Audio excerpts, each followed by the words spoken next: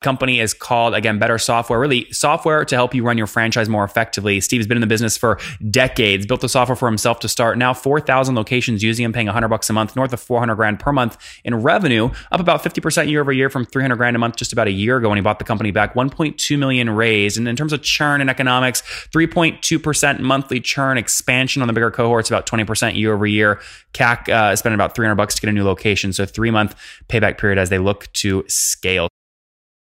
Hello, everybody. My guest today is Steve Cody. He's a serial entrepreneur. He lives and breathes franchising. He started several local and national successful businesses in the technology, rental, service, e-commerce, and retail markets, which have generated hundreds of millions in sales. He identifies the creation of B Pro, which is, again, better software, as the main contributing factor to his success in franchising his businesses. Steve, are you ready to take us to the top? Absolutely. All right. When I hear franchises and I hear process, I think engineering. You have an engineering background? No. Actually, left school in grade 10. Was very dyslexic. My grandfather had saved $1,200, so I used that money and I bought a ladder, a squeegee, and a bucket, and started a window cleaning company. Interesting. And how'd that do? Oh, really well. So it's still around today. It's been through 2 different owners. We ended up being the largest in our city. Moved from that, got into swing stage rentals, and we opened up a scaffolding rental company. Then we became a JLG dealer, lift company, sold that to Hertz. What year was that? That had been 20 years ago. Yeah, it had been a while ago. So that's kind of when all the different rental companies started merging. We sold our lift company and our Bobcat dealership to Hertz. Took a year off. Got into the party rental business. My mom was getting married. Steve, what was the sale price on that? I'm many millions. I mean, it was good. Was it? Did you actually own physical assets, or did you? It was just you're selling them software. No. So this is before I started the software. So this is myself as an entrepreneur. Yeah, I sold it on my 30th birthday, and we had $6 million in debt at that time. So it was all when you're buying big lifts, booms, scissor lifts, Bobcats, all that kind of stuff. So so it took a year off. What did you own, Steve? I want to get in your head when you were 30 here, because a lot of our listeners are in that age range. $6 million in debt. You sold it for many million. Did you sell it for more than the debt? Did you pull at least $1 million? I did. Yeah, my goal was to become a millionaire by the time I was 30. Did you from that deal? Yeah, absolutely. Okay, yeah. Post-tax? Literally on my birthday. So post-tax, Steve? Sorry? Even after you pay 30% tax on the income there? No, it was a very good deal. All right, very good. Okay, so you take a year off, then what? My mom was getting married, wanted to rent tables and chairs. Did that, didn't like the experience, so I said I'll get into the party rental business, and so renting tables, chairs, dishes, and that was so we started that night. Well, we're celebrating our 20th year in that business actually, and driving to Florida with our kids. So we live in Ottawa, so it's about a 30-hour drive. And I'd picked up this audio thing called audio CDs that we could listen to, E-Myth Revisited. Yep. So I don't know if you've ever heard of it. Yeah. Listen to that all the way there, all the way back. I think all my kids have still memorized it. And that was my aha moment where I needed to create a better system to run my business. And that's when I started building the software that ran our businesses. And then we did that for several years, decided to franchise the business, looked around for software, and the software we had created was always our competitive advantage. And when we started looking for something in franchising, we couldn't find anything. So we said, well, let's just modify ours so that we can start franchising with it. And sorry, define yours though. It was it was a process, it was a system. It was software. So you'd log in. Yeah, at this point, it was pure software. We called it the CEO at that time. So it would, somebody would log in, all your quotes would be there. Like it drove the whole process for the entire business. It would remind you to follow up on quotes, remind you to cash out at the end of the day. You could set availabilities for trucks, for drivers. So literally did everything you needed. So Steve, just to be clear, the piece of software you're running today, the Better Software Company, these are essentially software tools that you've built for yourself and now you've productized so that other franchise owners can use them to more effectively run their franchising operations. Exactly. Yeah. I see. Interesting. All right, let's spend the rest of the time on this idea, and it's helpful to understand the backstory of how you got into this. So thanks for that. The Better Software Company. Any specific kinds of franchises in particular, gyms, painters, etc., or no, really anybody? Really in the services business. So if you're doing restaurant, if you're pure retail, that's not our space. But if you're serving people, home services, window washing, carpet cleaning, classroom, gym, any type of thing like that, that's where we can help you. So if you're scheduling. And those are also, just to be clear, those are also your customers. Those are who pay you directly.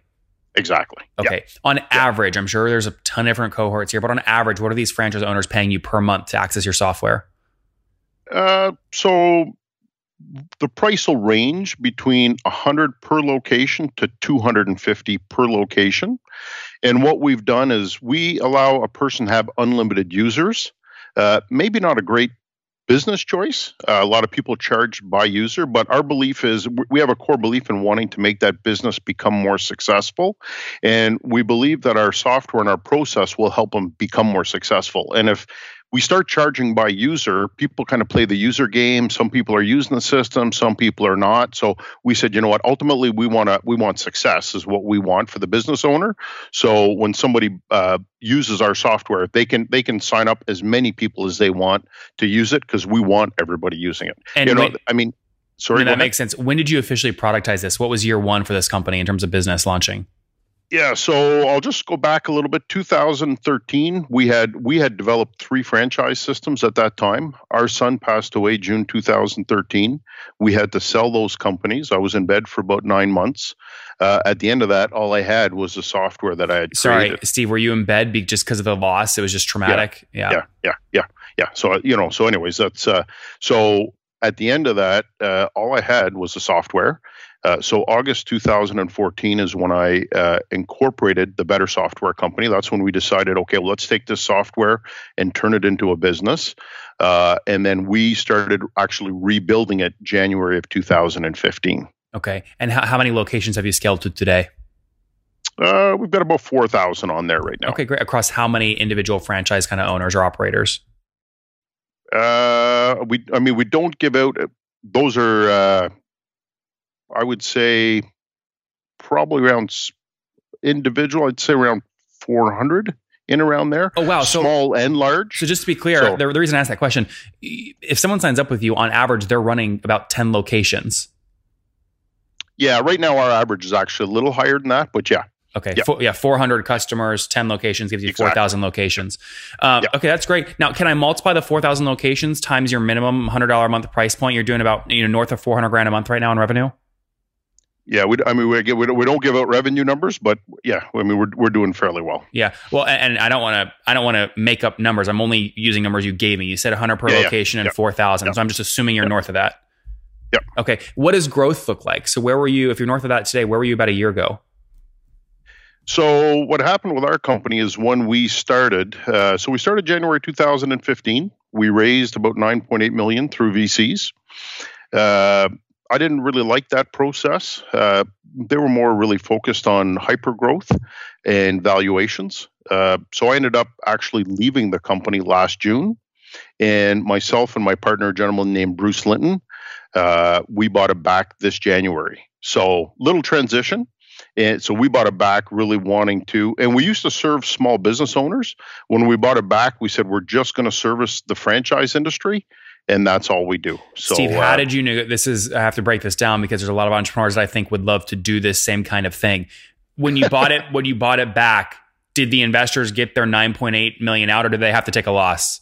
Yeah, they took a loss. Okay. So, yeah. How did you get them to agree to take that? Did you really have to leave the company to create leverage? They couldn't replace you. And then you said, hey, listen, you're not growing the thing. Let me buy it back. Yeah, we had somebody on the team at the time that they weren't bad people. I think they're just the business model drives them differently than what I'm used to. And I'm used to, if we can make our customers, well, number one, you start with making your staff successful and then treat your customers really well, and then good things will happen. There was one person on our team that I thought should leave the team that was in a leadership position. The VCs wouldn't let me get rid of him. Well, did the VCs put him or her there? Yeah, so and they promoted that person to CEO after I left. I see. That person was CEO for about 4 months and figured out it wasn't for him. So the company basically became available. My partner, Bruce Linton, I don't know if you've heard of a company called Canopy. So they trade on the New York Stock Exchange. He was on Kramer's show last night, Bruce. So anyway, so him and I, we ended up buying it back and celebrated. And that was a year ago. Yeah. Okay, Top Tribe, many of you ask me all the time, how did I get my website up so fast, so quickly, and why is it doing so well? The answer is simple. I use HostGator.com to keep the thing cranking along. They've got a 45-day money-back guarantee, which is great. I used their free website builder to get the site up because it's ideal for WordPress. It's just what I use.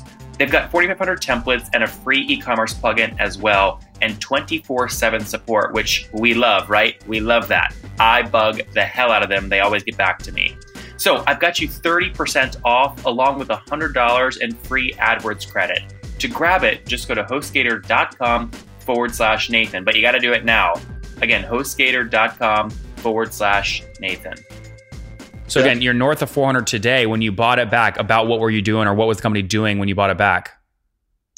We've grown sales 55% since we took it back. Our focus has not been on sales.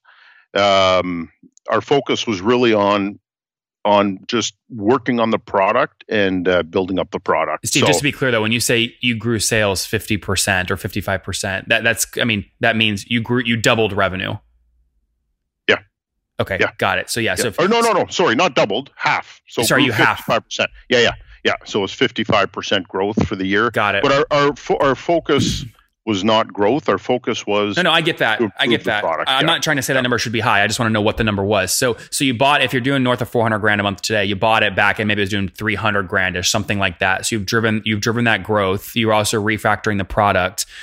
Where's most of the growth come from though? Is it new customers or upselling the historical customer base? So our customers typically, our good customers will typically grow internally at 20%. Year over year? Negative churn on. Yeah. So a good franchise system will grow at 20%. What's the churn under that? If they're growing 20%, what's that same cohort shrinking? It's negative churn. So our customers this year had negative churn. Well, yeah, but give me gross.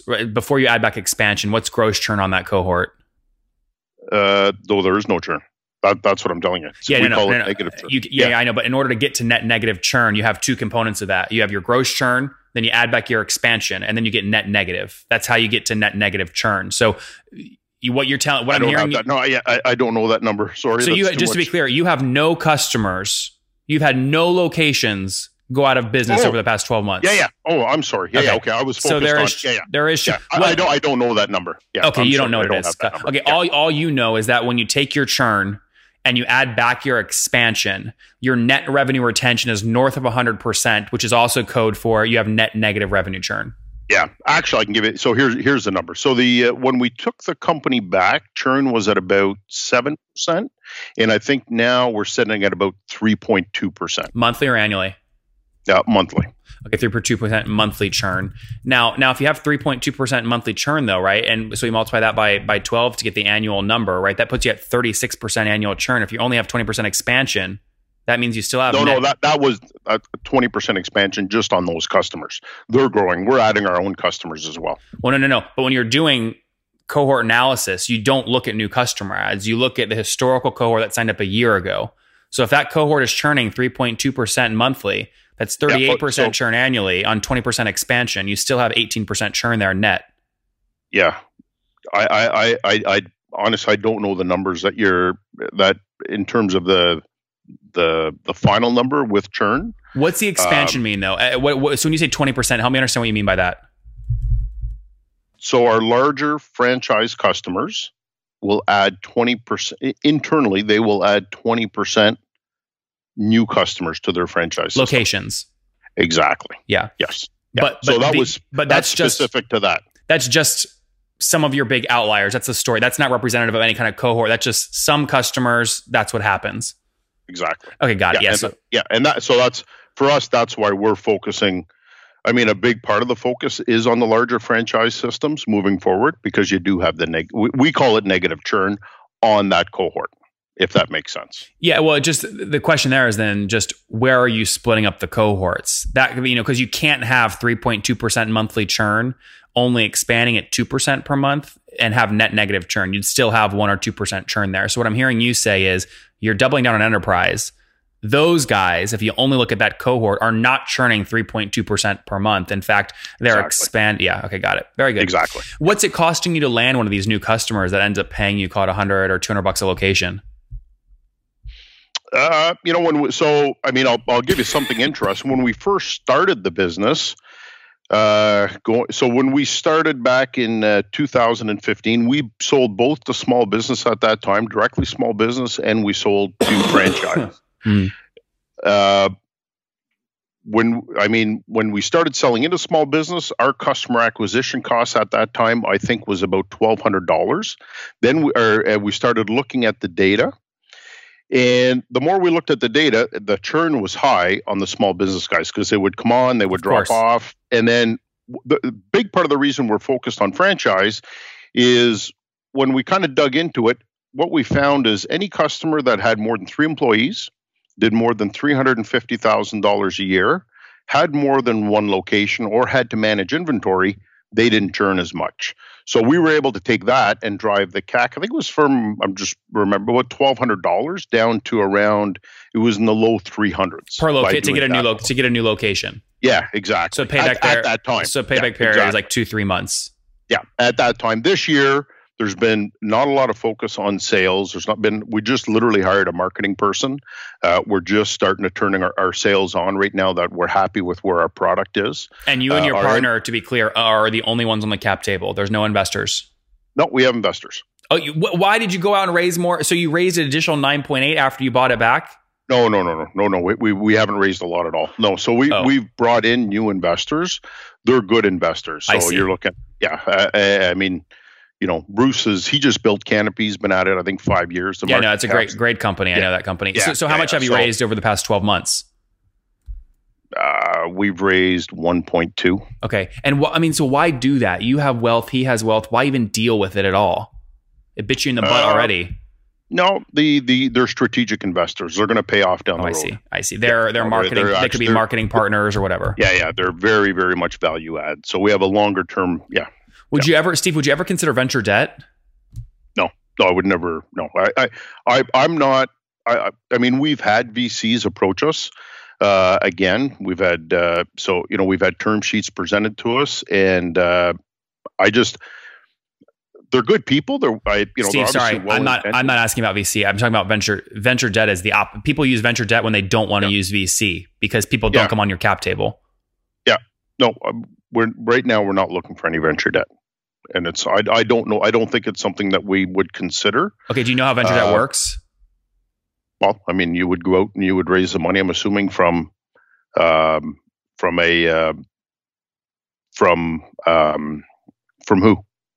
Yeah. So the reason I'm asking is, anytime someone tells me a horror story with VC, I ask them, well, what other options do you look at in the future for funding your company? Which there are a lot of. Okay. One of them that a lot of people are turning to is venture debt. So when I said venture debt, you immediately said no, and I'm like, well, wait a second, maybe he doesn't know what venture debt means.